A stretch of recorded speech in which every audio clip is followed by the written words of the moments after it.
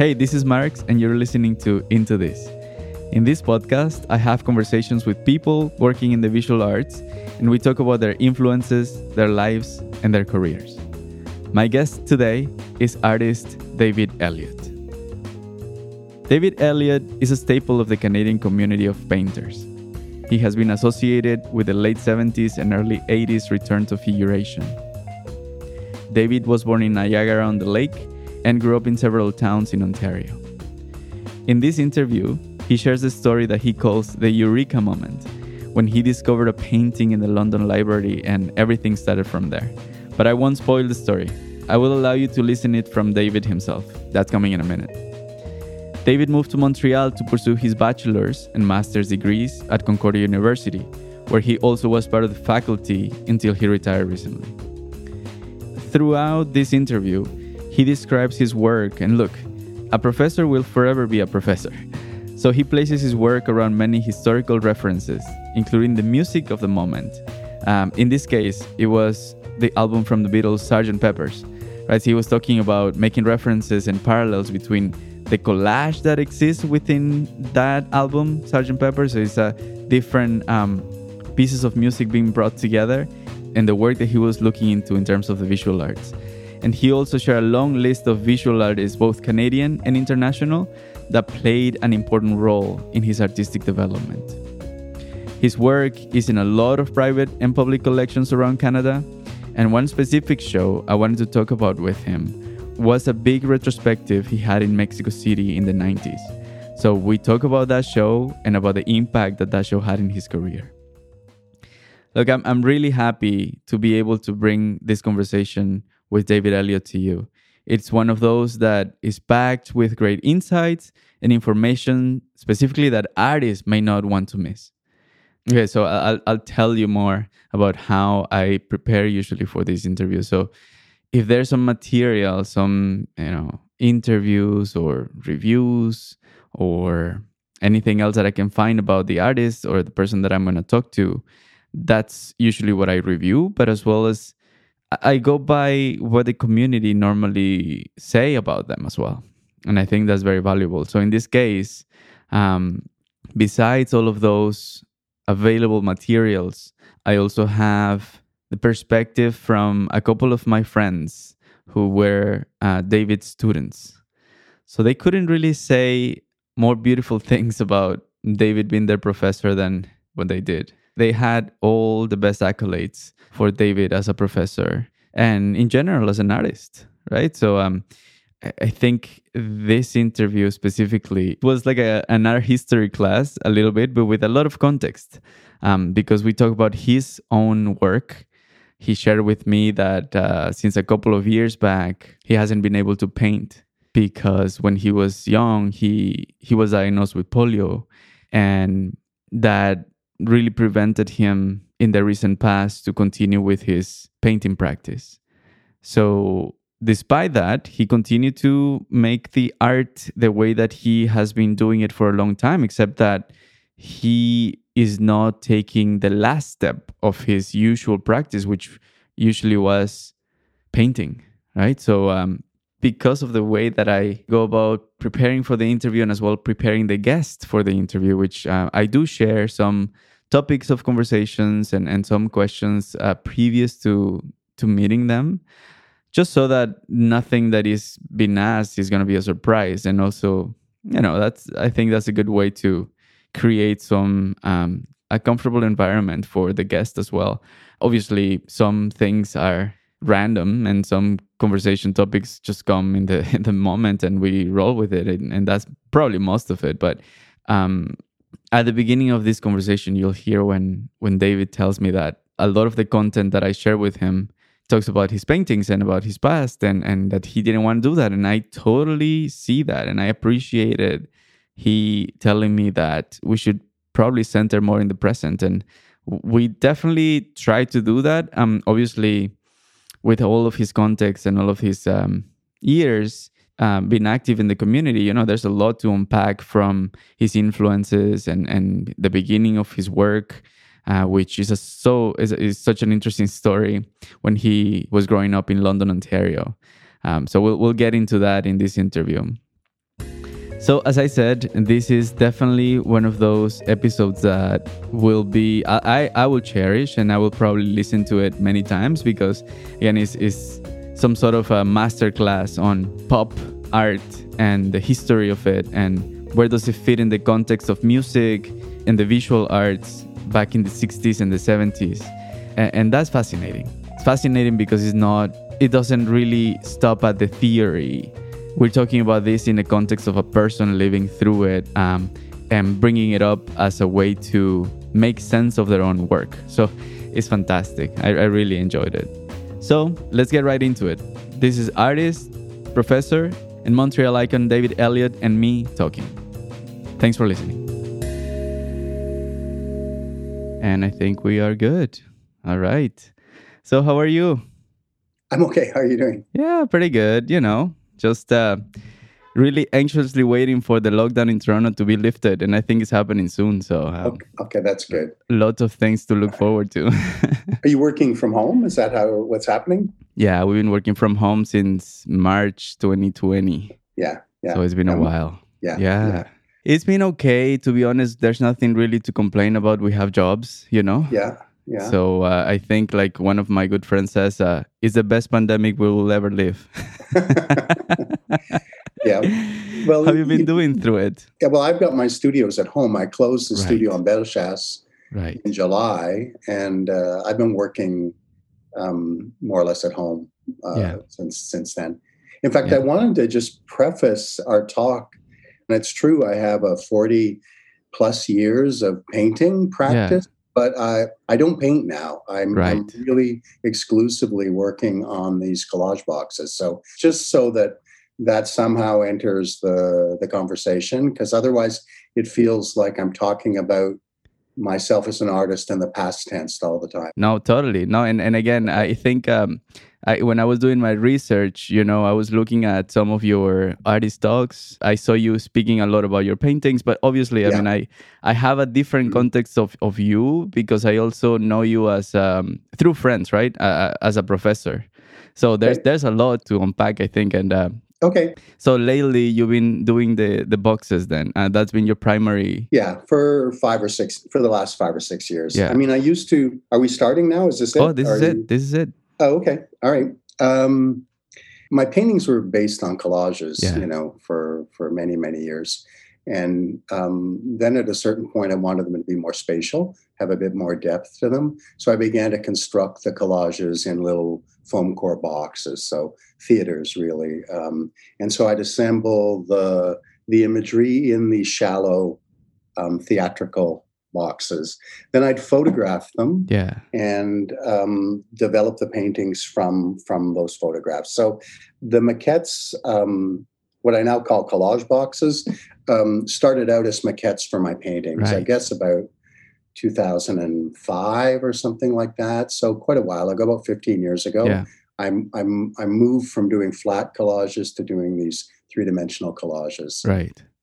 And then created all these paintings that I showed in various spaces that had the drop shadows and a sense of illusion to them. And then I think that, I don't know how much you know about my background. I had polio when I was a kid. Right. And so I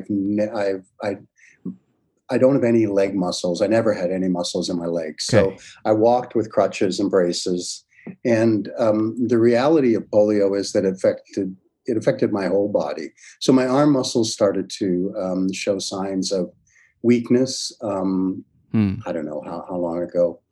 I suppose about 15 years ago or 20 years ago. Right. And so that sort of just kept going. And I continued to try to paint and continue to do what I always did. And then it just became clear that wasn't possible. Yeah. So physically it was just not possible to continue with.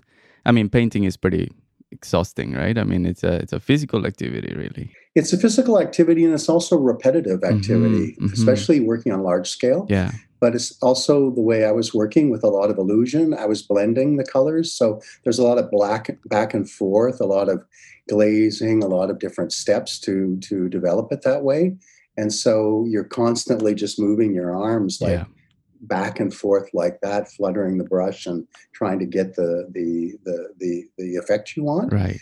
And I was just at the end of the day, I couldn't, you know, pour myself a drink or, undress For so sure. it became kind of ridiculous at a certain point to continue. So it took me a while because, I mean, most people, and I suppose maybe most artists are sort of butt-headed. They kind of do what they do, and they don't want to give in to weakness or to external forces. They just want to keep doing what they've always done. So that took me a while to sort of let go. Yeah, I mean, it's very evident, I think, because I mean, your paintings from a period of time, they're massive and they're pretty ambitious paintings as well, right? So, was there ever a consideration you had in that sense of like, oh, this is not going to stop me. I want to do this exactly, and this is what I want to do, like kind of like that stubborny type of idea. Yeah, I mean, the scale sometimes seems ridiculous to me, but right. I mean, the work I did that I ended up showing Mexico City, I started in, let's say, the mid 80s, 1985. Yeah. And I was working on a 10-foot high by 16, 18-foot across canvases. And I was working with them on the floor, and then I was doing stuff on the wall, and I had ladders and sort of rough scaffolding, and I had friends down the hall in the same building who'd help me sort of shift things up on the wall or put them down on the floor. And then I would just work for a few days in these different positions. Yeah. So I think there's a sense that, for me anyway, and maybe it has to do with what I was brought up with, the artwork of the 60s did start to become larger. Yeah. Both abstract paintings and by people like Barnett Newman and Ellsworth Kelly, but also, larger figurative painters. And someone like James Rosenquist was somebody that was a key kind of influence for me. And he works on enormous. He was a billboard painter. So, I mean, right. I mean, this was part of what interested me. Mm-hmm. Mm-hmm. And I think I was also interested in a kind of a big theatrical, right. I was going to say sound. And I think it's true that I wanted it to be like a performance when I had a show. So I'd go into a gallery and I'd unpack these big things, which were on rolls. Yeah. I had made very, very rough, not proper stretchers, but I made almost like theatrical flats. Yeah. Just sort of, used a cordless drill and put together with triangles these big, rough wooden flats. I'd staple the paintings on the canvases onto them, and then with friends just lift them up and install them. And so it was like kind of like a circus, sure. like bringing the circus to town. And I liked that aspect of working that scale, mm-hmm. where then when you were finished, you rolled them up and deconstructed the flats and put them away and waited for the next opportunity to do it again. Yeah. So I think that was part of my motivation, was to create this kind of carnivalesque or circus-like atmosphere when I had an exhibition. And that's the work from, I mean, a lot of work in the 80s too was very, very large. People like Polke and Kiefer and a lot of the Europeans that I was looking at, and Schnabel, Sally, all of the artists of my generation in the 1980s were going big and kind of spectacular. So I suppose I was, working within that orbit and wanting to compete on that kind of a stage. Yeah, no, I mean, and the influences, right? I mean, if you're looking at that, it's something that it's always perhaps happening in your mind, saying like, that's how paintings look. That's what I want to do. Is that kind of what happened? Yeah, I mean, it's what I ended up doing. Mm-hmm. And I mean, partly, I suppose I'm an A-type personality. I'm always pushing the envelope and pushing myself. But I wanted, I think there was something else I wanted, and we can talk a little bit about that maybe.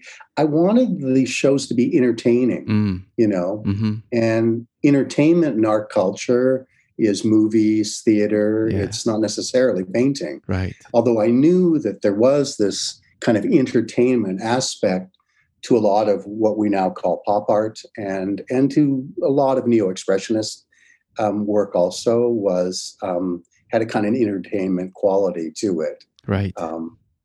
even someone like Immendorf, he's really kind of super entertaining. Right. You know, the Cafe Deutschland, they're political statements, and they operate on a lot of different levels. But one of the things that they do is that they entertain. You laugh, you smile, you just you get hooked on the theatricality of it. So I was keen to try to do that because a lot of art is very serious and hermetic, and you have to be, there's this sense that you have to be some kind of really deeply learned person to get totally certain conceptual and abstract stuff. And I didn't think that was true. Right. I think all you needed to be was to be open to the work, to really appreciate it. But I suppose on some level it was a bit of a reaction or a rebellion to the seriousness of formal art and conceptual art that I grew up with in the 1970s. That I wanted my stuff to be, in a way, maybe I'll tell you a little anecdote. I've had reviews and, people have written about my stuff, but the one that I liked the best was a show I had in a large space in Saint-Hyacinthe. And there was a review in Le Devoir, newspaper by Jean Dumas. And my favorite part of it was that he said he'd never been to a show where the children were walking around looking at the art and talking amongst themselves, discussing it. Right. So I liked that aspect. Right. That these kids, age 8, 9, 10, young teenagers, the kind of kids that parents drag along to openings all the time. Yeah. And they're usually bored and they're usually just, not wanting to be there. So he noticed that wasn't happening at my show, and that the kids actually were looking at the things. And I populated the paintings with birds and starry skies and, sort of, I suppose, what you might call special effects, that they could appreciate. So that interested me. It still interests me to make things that are broadly accessible and broadly entertaining to anybody, not just the kind of in crowd or the smart art types. I totally see that. However, when I think about you and as I said at the beginning, I've seen some of your artist talks. Obviously, you were a professor until recently, right? You have all of that background in terms of the intellectualism of art. You have that. However, what you're saying right now is that, you are also interested in the accessibility of it in a very different manner, right? So in a way that perhaps you don't need all of that background to enjoy it, to actually access it and to communicate or confront with it. So that's a very interesting balance, I think. How do you manage that? Is that something that you have in mind every time that you're creating your pieces, or that just happens because that's the work that you make? At this stage, it's just what I do, but I think it probably goes back to what inspired me in the first place, which was art like I'm describing, art that was serious and important art. I mentioned Rosenquist, but before I actually saw Rosenquist, I was a teenager in London, Ontario. Our family lived in London from like 1964 to I think 1969 or 68. Right. And that's when I was a teenager, and that's when I became interested in art. And it was through the London artists, and I don't know whether you know about them, but people like Greg Curnow and John Boyle and Kim Ondaatje, they were staying in London, working in London, which is really a small kind of conservative town. Sure. It's not a hip kind of place to be necessarily, but they were instrumental in something that we now call regionalism, Canadian religion. We even call that group of artists London regionalists, and they were making art about politics partly, but they were making art about their families, about their friends, about their friendships, about the houses they lived in, the neighborhoods they lived in, and they were doing it in an accessible way. Right. Bright colors, kind of. Chambers was particularly important to me on one hand because he was, what's the right word? Kind of trippy. There was a kind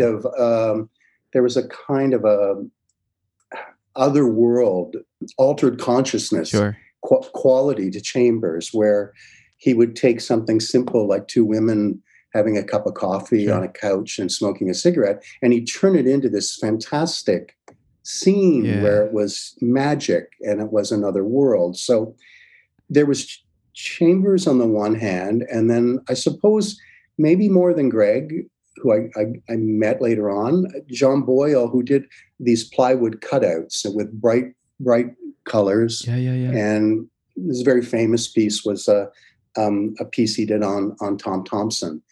But he combined, this image of Tom Thompson in Algonquin Park with friends of his and, circumstances of his own life. So he was taking art history and meshing it with his own daily life, his private life, and saying, I can do this. In fact, that's how our mind works. We're a mixture of ourselves and the lives we lead and the families we have and the houses we live in and all the things we have in our mind. Sure. All the books we read, all the artists we admire, all the music we listen to. So that was the beginning for me. And I don't think I've changed in my belief that is, it's possible to make an art that is both private and personal and speaks to who you are as an individual, but also has this public sense that other people can relate to. So I think it begins with those guys. Sure. And I should mention Kim Ondaatje, though she was she was involved as well. She painted more interiors, which increasingly interests me now because I do a lot of that right now, working on really quiet little interiors. Right. But at the time, I was more taken with those other two artists that I mentioned. And David, so you're mentioning them in the context of you growing up in London, Ontario.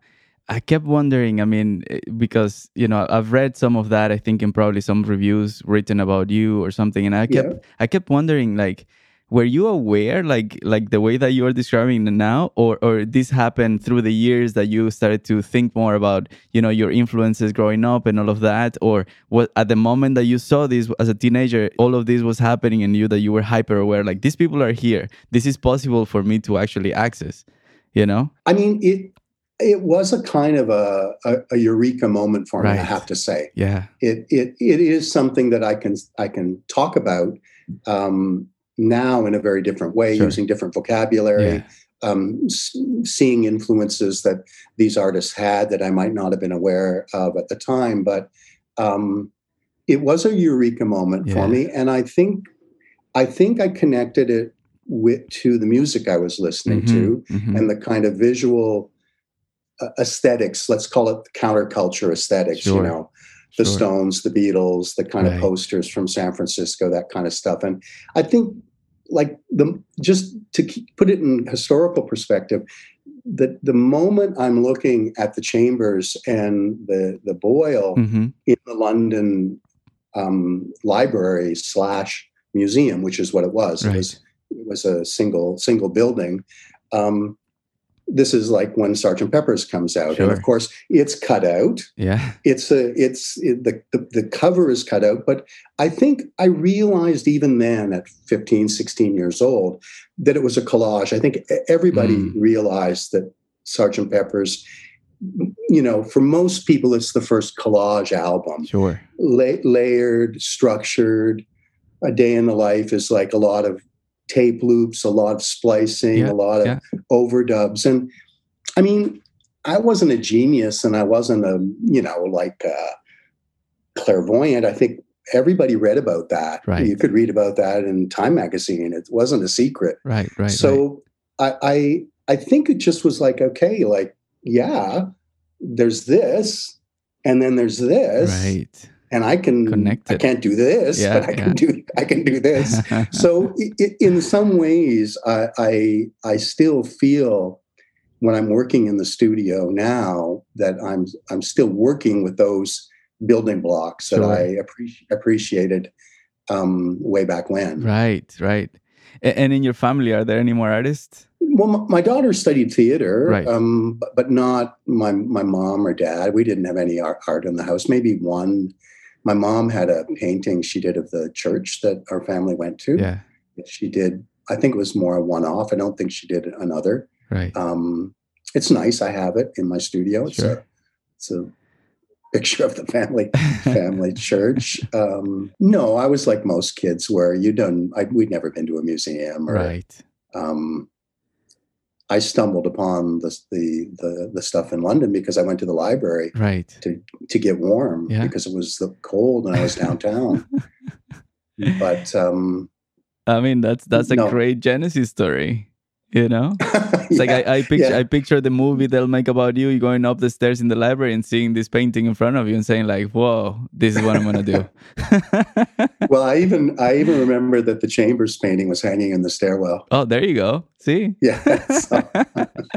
No, that's great. And so, were you born there? No, we moved about. I don't know.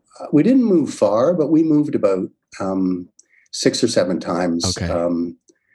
My mom recently died, so I calculated like how many different households did she have to establish for the kids, and it was 6 or 7. Oh wow, yeah. So we moved short distances, but in those days, that's what you do. Now people would commute, but I was born in Niagara-on-the-Lake. We lived in St. Catharines, lived in Niagara Falls, lived in London, Vineland. I don't know whether you know. Yeah. Well, you live in Toronto, so exactly. You know, I've been exploring all around here, so I know all those towns for sure. That's the only thing we can do these days. Just take a drive all around there. Okay. And I think when we lived in Niagara Falls, because after London we moved back to Niagara Falls, and I finished high school in Niagara Falls, I discovered the Albright Knox in Buffalo, and I don't know whether you've ever been there. No. If you haven't, when you can cross the border, it's one of the great museums in the United States, the Albright Knox, and that's where I first saw Rosenquist. Right. And that's where I first saw people like Jim Dine and Marisol and R.B. Kitaj. They have a beautiful piece of Kitaj's there, and then they have, of course, European 19th century, early 20th century European modernism. Yeah. So it's there that I began to, I suppose, see the London artist in a different sort of context, in the context of international art. Yeah. And I still have super fond memories of visiting the Albright Knox and discovering art history, really. Sure. They have a Pollock, de Kooning, everything. I mean, it's an outstanding collection. Yeah. And so at that early age, you start to see all of this. Where do you consume this type of maybe theory or concepts or something like that? What is that for you? Like, do you have any friends, any peers that are looking at the same thing as you are? What is your surroundings like? Well, I think, maybe it's because of my handicap, because I was on crutches and braces. I wasn't, going bowling or dancing or, that kind of stuff. Who knows? Maybe I wouldn't be an artist if that wasn't the case. But I mean, I guess the sort of nerdy intellectual in those days we called I think there was a term head. Right. You were ahead, which it implied you smoked grass or were involved in that kind of thing. But it also implied that you read books, you went to the theater, right? You watched Swedish movies. You know what I mean. You were interested in that kind of a world. Yeah. So I had some friends. I had a couple of friends that were. One of them studied theater at Brock and St. Catharines, and the other was really interested in avant-garde music. So, I mean, those were my friends that I would explore this stuff with. Yeah. Yeah. It's interesting because I think there's a lot that goes into our lives that sometimes it gets a little bit kind of like ignored. And it's all the surroundings, right? So for instance, anything that is happening in the culture at the moment where you're doing all of this, right? So there's a lot of things happening in the 60s, I believe, that may had some effect on you really being a lot more open to receive all of this information and do all of these type of things. And do you think that your art has ever been shaped by that, by the culture, by the moment that we're going through politically, economically, and so on? Do you think that that's ever been a factor in your pursuings of making art? I mean, I guess I've done very few. I've done a few pieces that had some kind of direct political narrative to them. I did a couple of pieces to do with the student demonstrations in Montreal, right. Where I had figures within my sort of still lives with a carré rouge, a red little band, or a white one, or I've used sort of and again, it was kind of carnivalesque or circus-like, those demonstrations every night. So I wanted to capture some of that mood in those pieces. I did two pieces, one called Parade and another one called Two Buddhas in a Cell, which was also about conspiracy, the notion of conspiracy. Right. I guess my feeling was that politics is the wrong word. I guess my feeling was that social change can happen without it being through art, without the art being didactic. Yeah. I suppose that would be my position. Yeah. So so it's like, and again, I go back to film or music or painting. If I think of the artists that I admire, they're not overtly political, but they are.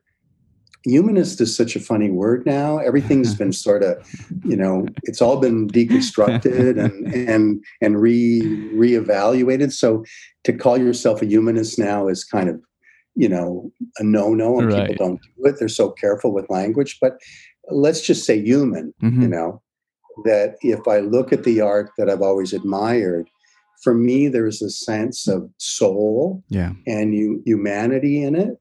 And for me, if art has that, it's serving its purpose. It's moving things forward seems wrong to say that. I don't mean to imply that, but I did an interview with Robert Enright. Maybe you read it to prepare for this. Yeah. It was in Border Crossings, and he made a joke when he introduced the interview, because at some point in the interview, I said that when I'm looking at art or making art, I want there to be love in it. Right. And that when I go into a museum, I look around the room and I look at things that attract me, and I spend time with things more with one thing than another. And I suppose when I start to analyze why, I feel like the piece that I'm attracted to has more of that in it. There is more, it sounds ridiculous, like more love per square inch in that painting than in that painting. Right. It's totally subjective. Sure. I mean, it's your interpretation of the piece. I mean, that's the value that you assign to it. However, I mean, maybe you as also a professional artist that understands, deeply these things. I mean, you can see it, it's like, oh, this piece has love. And so when you say love, you mean the way that it's being conceived, or what do you mean by love? All of those things, sure. Like I said before, maybe love's the wrong word, but maybe it's okay. It's not a bad word, No. That's one of those words that hasn't been politicized yet. So use it. But like even someone like Morandi. Right. I mean, Morandi, how apolitical can you be? And there's a lot of people want to write about him and see what was his position, because he lived in Italy during fascism. Did he show in group shows where the fascists were like? But I mean, clearly, more or less, Morandi just made work in his bedroom, right? Sure. So for me, those are works that are beautifully aesthetically, formally, they're just to die for as arrangements. Yeah. Just incredible arrangements. They rivet themselves to the back of your head when you look at them. But I also feel that they're full of soul. Yeah. overflowing with soul. Now, why is that true? I don't know. Right. I can't prove it. Right. Right. Someone else could say, "Come on, it's pretty corny little arrangements of ceramic pots and glassware, right?" Yeah. But, yeah. So I guess that's what interests me is that you I don't know. I mean, to quote someone else, I mean, de Kooning said the thing he liked about art was that you never know, and no one will ever know. Right. Right. You just never know. True. Like, yeah. He struggled for years to complete paintings, right? That was his story, that he could never finish a painting because the notion of whether it was right or wrong or as good as it could be was, he just kept pushing that, and that's the wonderful thing about de Kooning, is the constant shifting.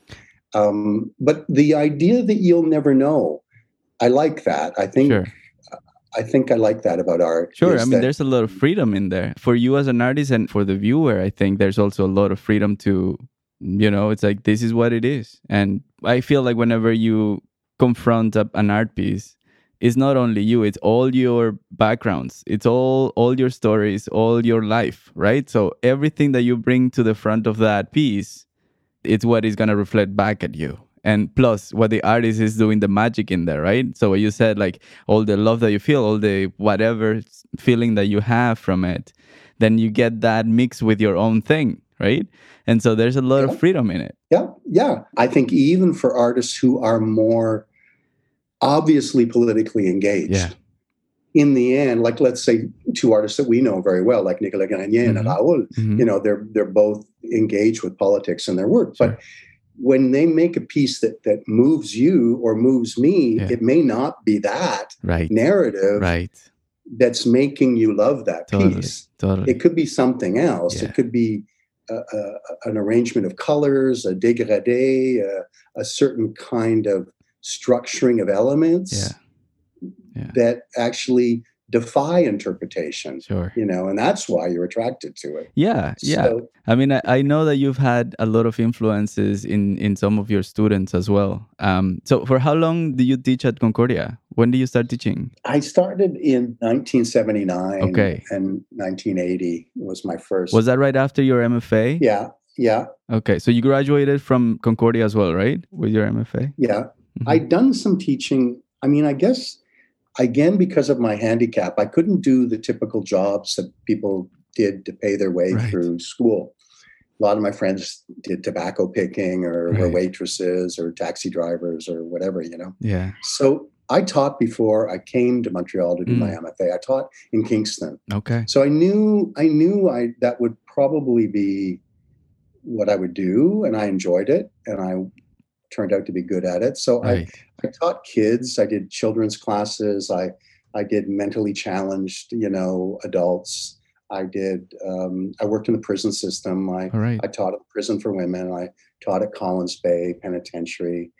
I did summer teaching, in inner city Toronto, kind of a youth. There was money, I suppose. Maybe there still is, through the ministry at the time. I forget what they were called, Ministry of Community Services or something. I did art workshops several summers. I worked in the educational side of the Agnes Etherington Arts Center. So teaching or a sort of teaching was part of what I did before I did the MFA and I think that's probably why I got the part-time teaching at Concordia, is that I actually had a resume of teaching, which was unusual for someone so young. Yeah.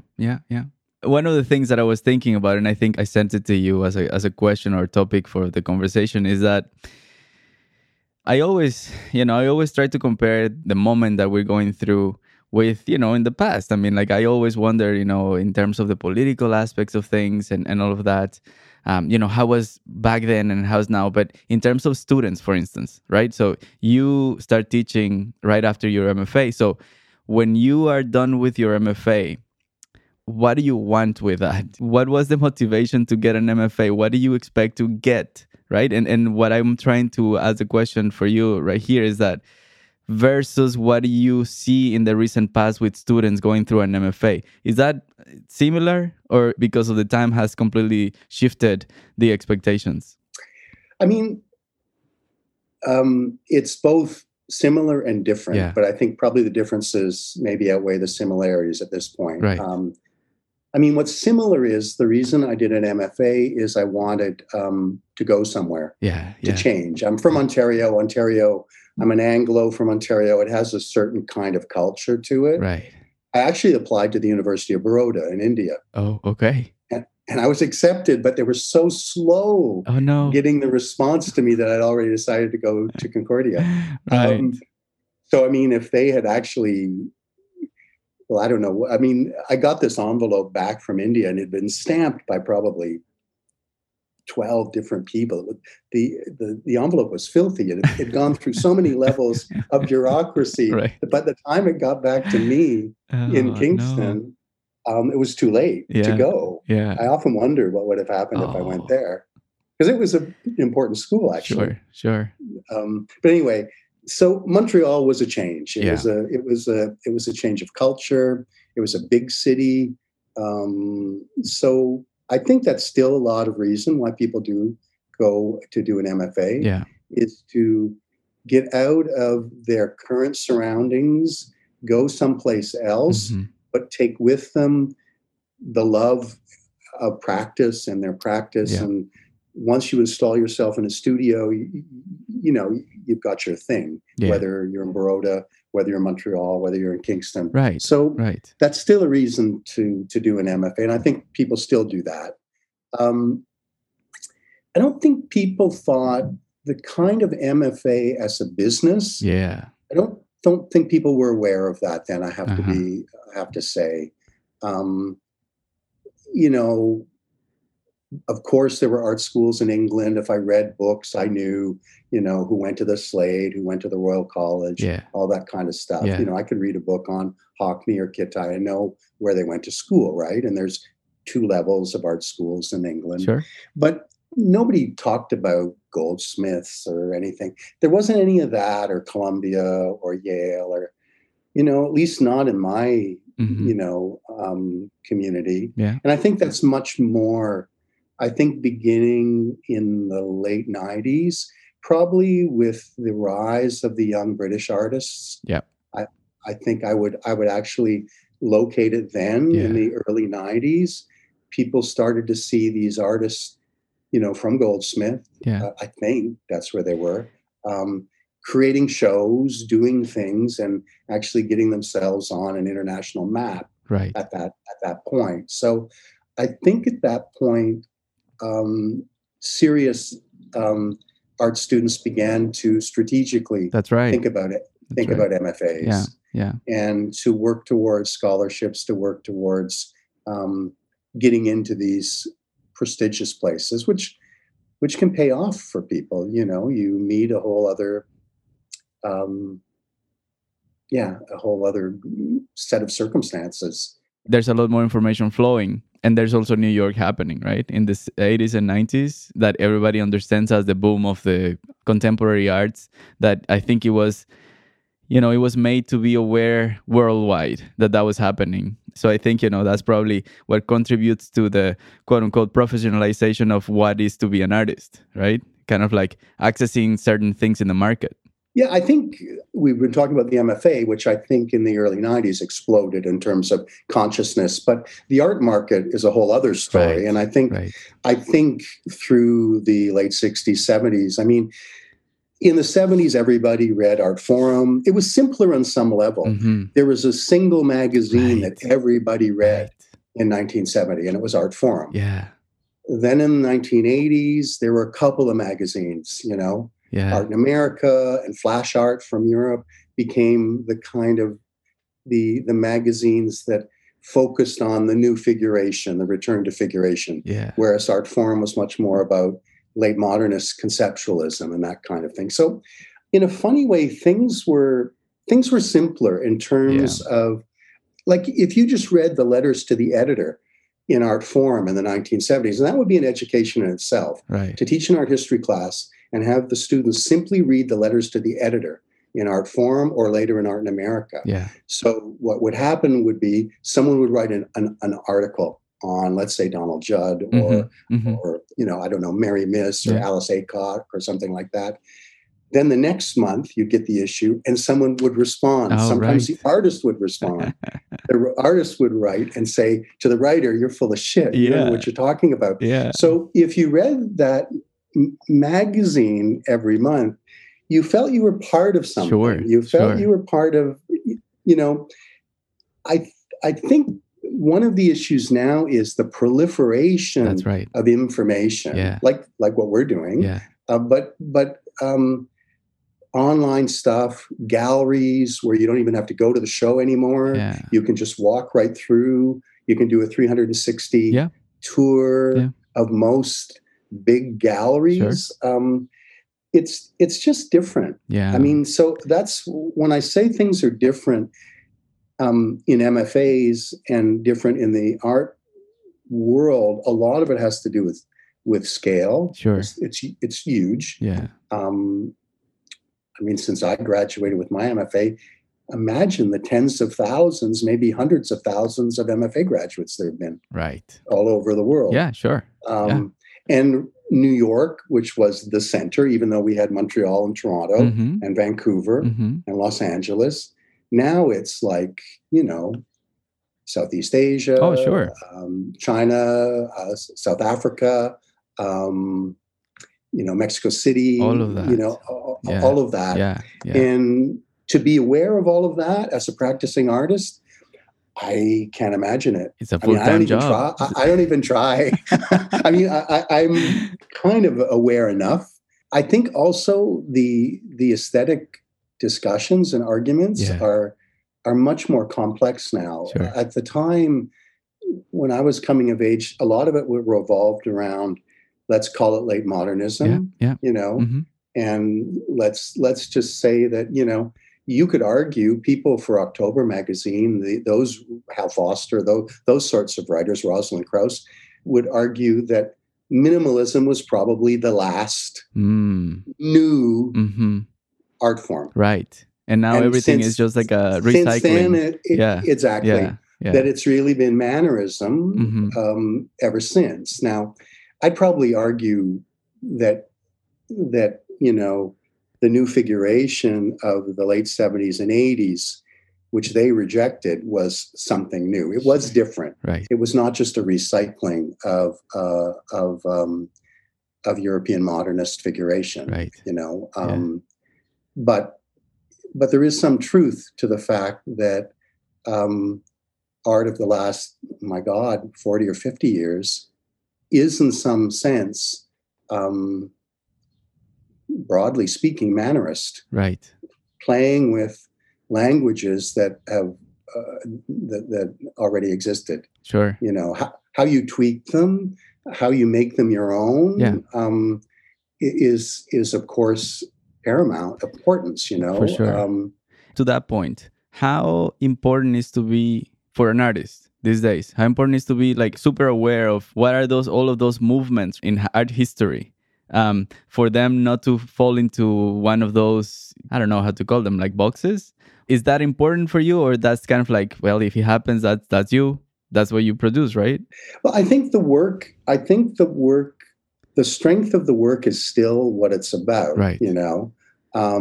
Face to face with a painting or a sculpture or a film or a video, does it kind of break through, and establish itself as worth looking at and worth your time. Right. Standing alone, like by itself. Yeah. And there's plenty of, I don't want to sound like an old fogey who's saying, oh, well, it's all just, it's just all game playing now.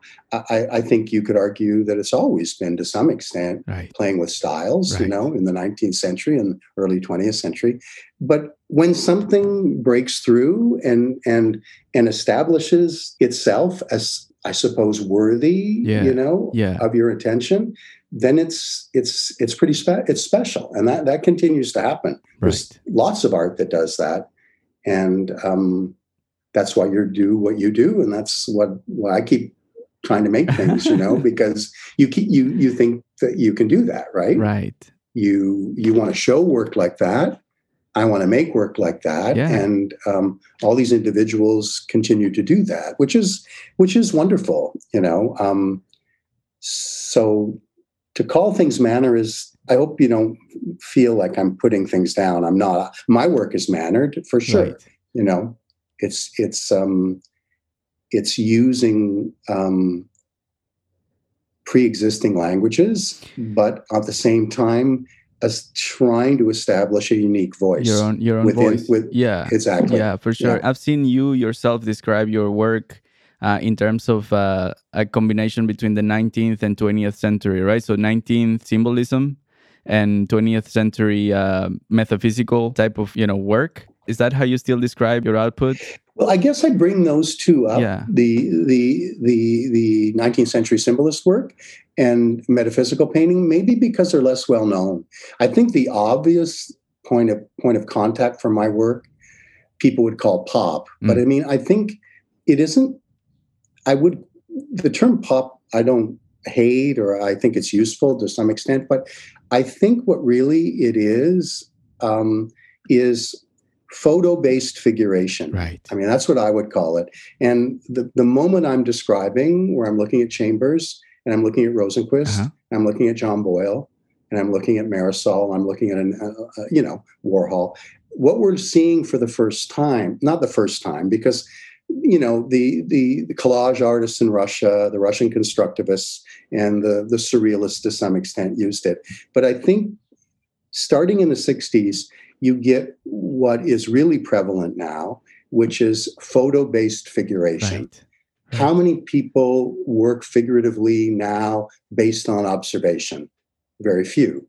I only know two. Right. I know lots of artists, right? But I only know two that work from direct observation. Yeah. So the photograph has become this tool for artists, especially if they're interested in working from the things in the world. Yeah. Whether it's a figure, or whether it's a person, or whether it's an object. Yeah. And so it really begins in many ways, as we know it at that point. And it's gone through so many iterations and so many different levels that some people can be photo-based, but end up looking as though they're not. Right. What do you think is the source of that? If I think about it, it could be many things. So one of them would be to make decisions and then stick to them, right? So that you're not continuing to change the visuals, right? The other thing would be, a guide to say like, this is what's going to be. So what was that for you to decide that, to work that way? It just felt natural to me. Yeah. I go back to, let's say, the Sgt. Pepper's album cover. It felt natural that is the kind of image you make at this moment in history. Whereas I could look at a Degas, and that's made sense as the way that you made an image at that moment in history. Yeah. So if you look at Sargent or Degas, and I think it's as simple as that. Sure. It seems weird to say it felt natural, because it isn't really natural. It's artificial, right? Yes. But the world as an artificial construct in some ways feels natural. And it felt natural to me when I was 16. Yeah. It still feels natural for me, even though sometimes it creeps me out that I think that way. I still think that way. Yeah. No, that makes sense though. It's that thing that they say in sports, like there's only so much that you can teach somebody until they can just do the thing that they do, by themselves. Like there's only so much that you can learn a technique until you explode with it. I think it's the same thing with artists. There's so many things that you can actually learn by, the technique or this and that, but from there on, what you produce is completely out of, any books or anything that you can imagine. It's just whatever is in you, whatever you produce. And like you say, it's like natural. It's natural, but it's also, it's something else is occurring to me as you're speaking. It's people will adopt a language that works for them, that suits them. And but they will argue with themselves too about that language, right? Asking themselves if it's appropriate, asking themselves if it's good enough. An interesting example is an artist that I really admire is R.B. Kitaj, who is one of those artists that I talked about who was an early proponent of photo-based figuration and a collage aesthetic. And he brought all kinds of things into it, history, especially European history, especially the diaspora, especially the the Jewish diaspora in Europe in the 30s, the 40s, and after the Second World War. But he quarreled with himself, you know, and he was very successful with this stuff. Starting, I guess, in the late 60s, early 70s, he began to then work from observation. A lot of drawing, a lot of drawing from observation, a lot of pastel, a lot of that stuff. And then he did, in the end, go back to a kind of invented figuration. His last paintings are very rough. You know, there's a very famous self-portrait of him picking his nose that looks like it was done by a 13-year-old, you know? So I like artists like that who quarrel with themselves. They say, I want to paint the world. I want to paint humanity in as big a sense as I possibly can. Initially, he felt the way to do that was to use photography. He did a lot of photo silkscreen, et cetera, et cetera. Then he rejected that and worked from observation for a period of time. Then he ends his career with roughly 15 years of, let's call it a punk, you know, more like Nicole Eisenman, that kind of aesthetic in late Kitaj, a kind of a crudeness, you know. So I do admire artists that chart a path, but then question that path and question it publicly. I mean, Guston's probably the biggest example, and he's much discussed recently, you know, because of the controversy of his show, and he was a big influence for artists of my generation. But he's someone who is all about arguing with themselves. What is the controversy of the show? I'm not aware. Oh, there was a big retrospective that was going to open in Washington at the National Gallery. It was going to go to the Tate in London, to Boston, to Houston. The catalog was published. It was about to open. And the opening was delayed because of COVID, but then they I don't even know whether they might have even got to the point of hanging the show in Washington. I don't know.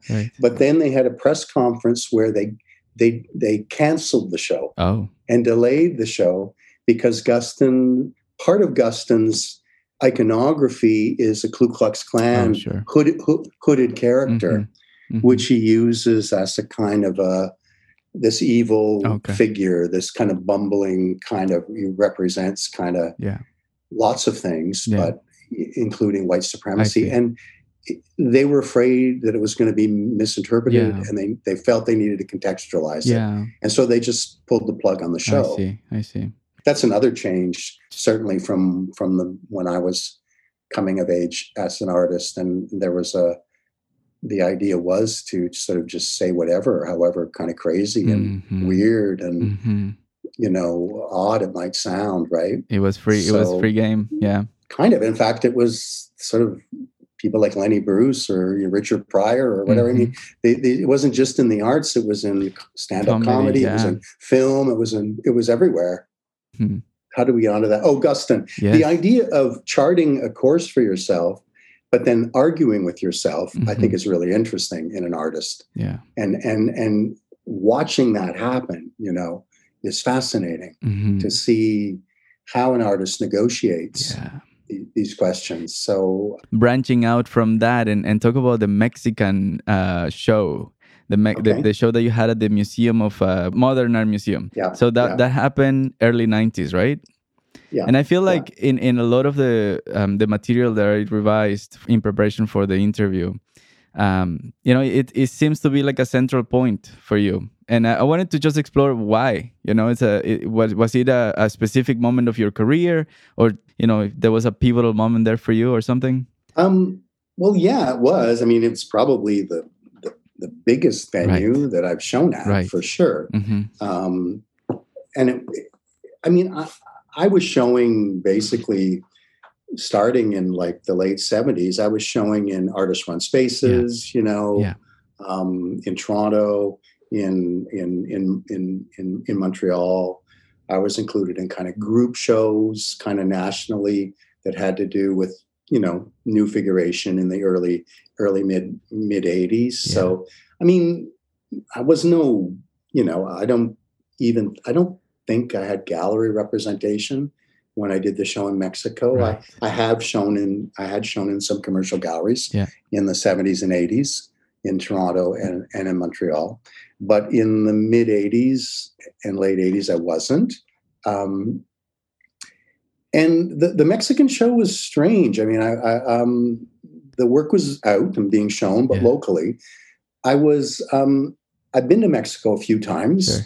And I went to Oaxaca for a couple of weeks with my wife, and I dropped an application off at the Museum of Modern Art in Mexico City, and I gave it a spin.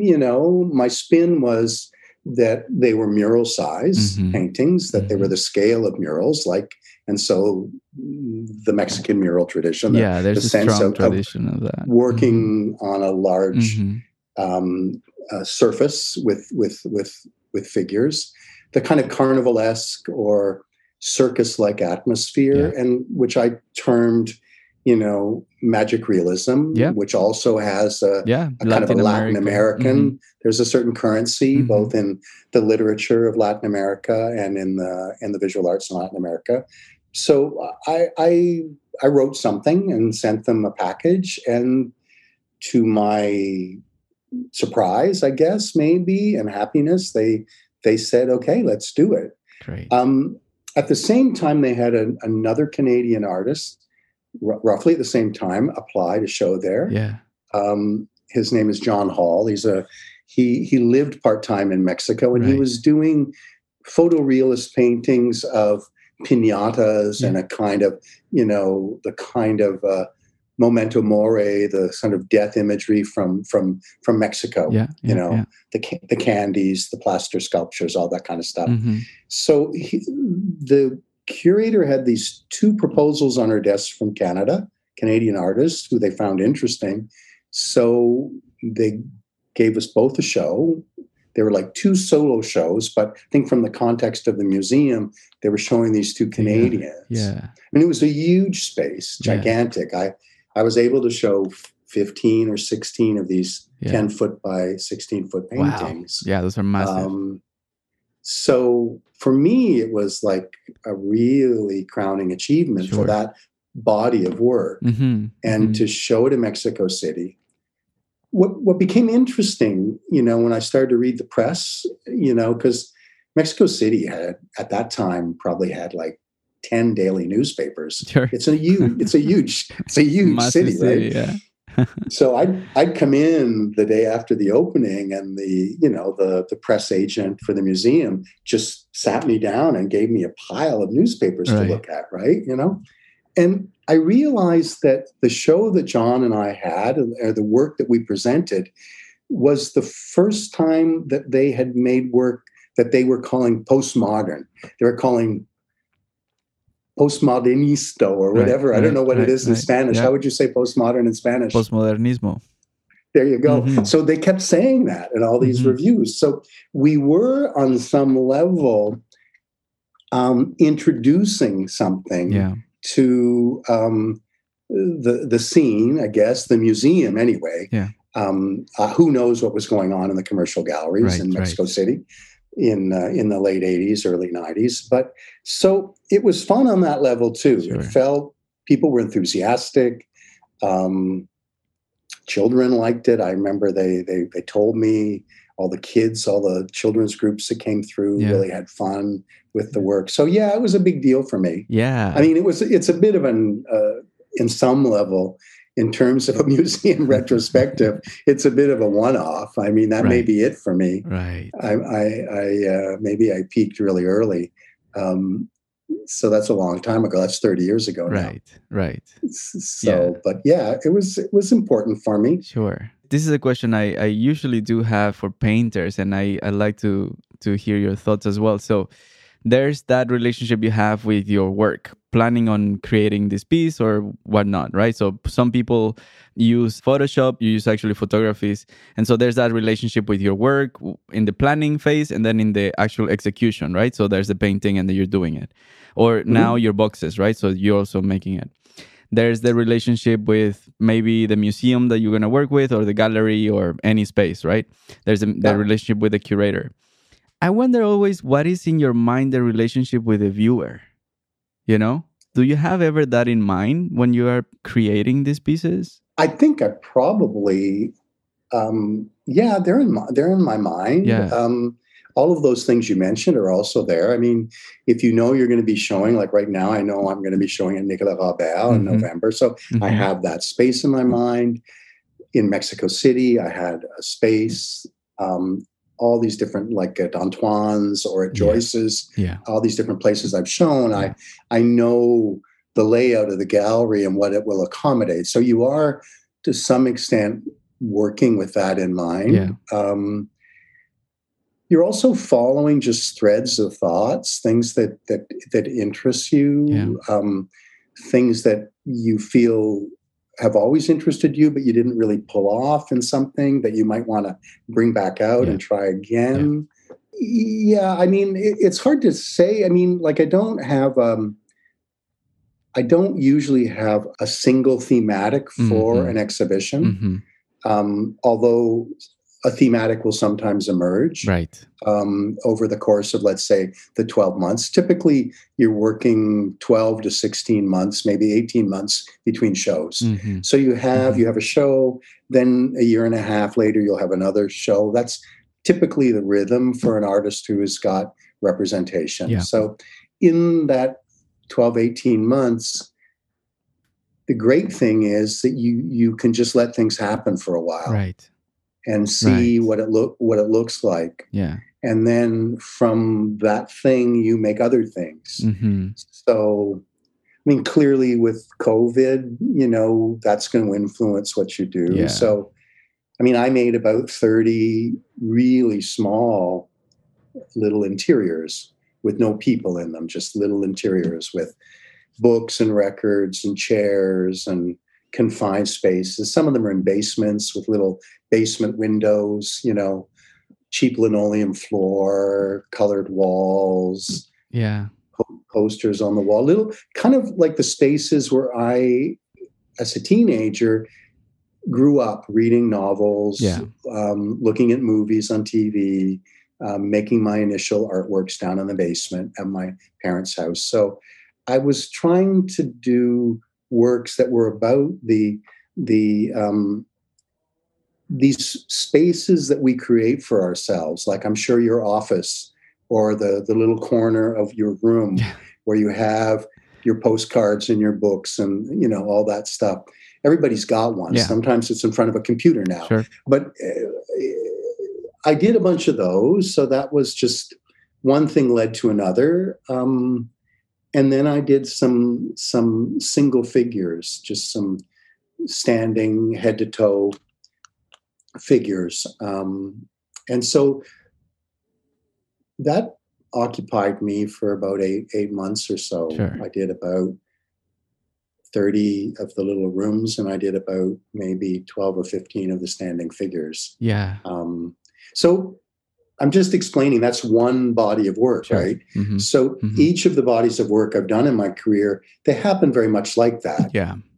The only difference is that when I painted, I couldn't make 30 of anything. I would only make maybe a dozen paintings, a painting a month, whereas I can make, I don't know, 3 or 4 or 5 boxes a month. So I can move more quickly. But my working method's the same. I just thematics develop as I work, and then I say, oh, okay, now I've got 25 or 30 of these little rooms, which represent something quite specific. In those boxes, the objects that you add in those boxes are not always flush to the walls of the box, right? They sometimes have some different distance between the front and the back of the box, correct? I think I've seen some of your work of that.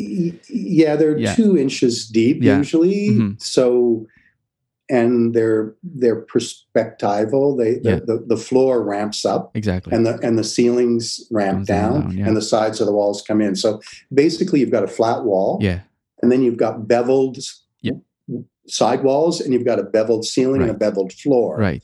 Then in there, I can put a window, I can put a table, I can put a wheelchair, I can put, a record player. Sure. I mean, I've lately been doing some more three-dimensional things, like a speaker that I actually make the box for the speaker. Right. So there it's got, and then I put books on top of the speaker. I'll make little books and I'll put them on top of the speaker too. Because the way that's what my place looks like now. I've got books on top of speakers and stuff. It sounds like it's almost like sculptures too, really. I don't know. I call them collage boxes. I mean, the art that was in favor in the 70s, especially the late 70s and early 80s when I went to New York, was installation art, And I've always liked it, performance and installation art. So people like Ree Morton, Laurie Anderson, that kind of stuff, and even if we think of someone like Joseph Beuys, there's like an accumulation of stuff, of theatrical elements that come with performance or installation. So, I mean, these are like little installations, on some level. Yeah. And so were some of my paintings. I was conscious when I was making those paintings of, image-based theater. That's right. People like Robert Wilson or people like Robert Lepage. I mean, I am conscious that even though you're making a tiny little collage, it is in some ways has similarities to, let's say, a set design or a theatrical performance or an installation. Yeah. So I wouldn't use the term sculpture, but they're like miniature installations, I guess. No, that makes sense. I've heard you talk about how important it was for you at the beginning when you started to develop this work, the negative space and the shadows behind it. And so when I think of your boxes, that happens naturally, right? I mean, I know. Yeah. You still maintaining that, what we were calling before the nature of your production, right? So I think that's pretty nice. It's true that the shadows and I think you're referring to, sometimes when I talk about the fourth dimension, right, and metaphysical space, and the idea of, let someone like De Chirico or Morandi or Max Beckmann, they'll position something so that it's unclear what's in front of what, and it creates a kind of a tension in the mind of the viewer, and I love that stuff. Yeah. It's true that with the boxes, that kind of thing won't happen, right? Because they're real things with real shadows, and if you move your head this way or that, they'll change slightly. Not a lot, but they'll change slightly. Yeah, for sure. Yeah, they're different. I still appreciate that fourth dimensional space in a painting. But these are different. They don't do that. But I hope they do. They do other things in terms of, I suppose, the confusion in the mind. Maybe looking at the boxes is, especially photographs of the boxes, is trying to figure out what exactly are you looking at. Yeah, for sure. And David, I know that. In Montreal, when I was still in Montreal, I used to bump into you in openings a lot of the times, right? So are you missing that through COVID? What's happening? I've started to go out. Yeah. I mean, I've started to go out to shows. When the museums open, I went. Yeah. I went recently to see. I saw Emmanuel Mathieu's show before it closed. At the Museum of Fine Arts, and I saw the show that Marc and Francois put together at the Musée d'Art Contemporain. Yeah. Recently, I can't remember the title. It's a very long, kind of complicated title. Right. I saw Janet's show recently. I've been, I've been out and about a bit. Oh, that's good. I mean, you see, it's totally a different story here. Nothing is open here. So that's why I'm still in the mindset of the lockdown. So yeah, Montreal seems to be a lot more forward thinking in terms of opening up. I know that, there are some openings happening even tonight at Clark, for instance. And so, that sounds great. I hope that, things get back to normal, and hopefully, we get to see the community sometime soon as well. Yeah, and I'd like, if I'm ever in Toronto, to come by and see your new space. 100%, and you're always welcome here. I always appreciate when you pass by the old tap in Montreal. So that was always very fun. Yeah, it was fun. I used to, on the way back from the studio, I could take that route to go home. That's right. No, but you know what? I appreciate very much you making time to do this. This is going to be one of those big episodes for the podcast. This is one that I had in my books as a must. So I'm really happy that we got to chat. Well, nice to talk to you. Again, thank you so much for doing this. Pleasure. Okay, so that was my conversation with artist David Elliott. I'm really grateful to have had the opportunity to chat with him, and I really enjoyed this. Original music that you heard in this podcast was created by Arcadio Lance, and he is also in charge of all the post-production in terms of audio. He's a pro, so if there's anybody out there who is in need of some audio solutions, you should reach out to me or directly to Arcadio. Our contact emails are in the website, intothispodcast.com, and you can find a lot more information there as well. Visual design was done by the always great Victor Garibay. And I'm the host, Marks, and we'll see you soon with another episode of Into This. In the meanwhile, enjoy the summer and take it easy. All right. Thanks for listening. Cheers.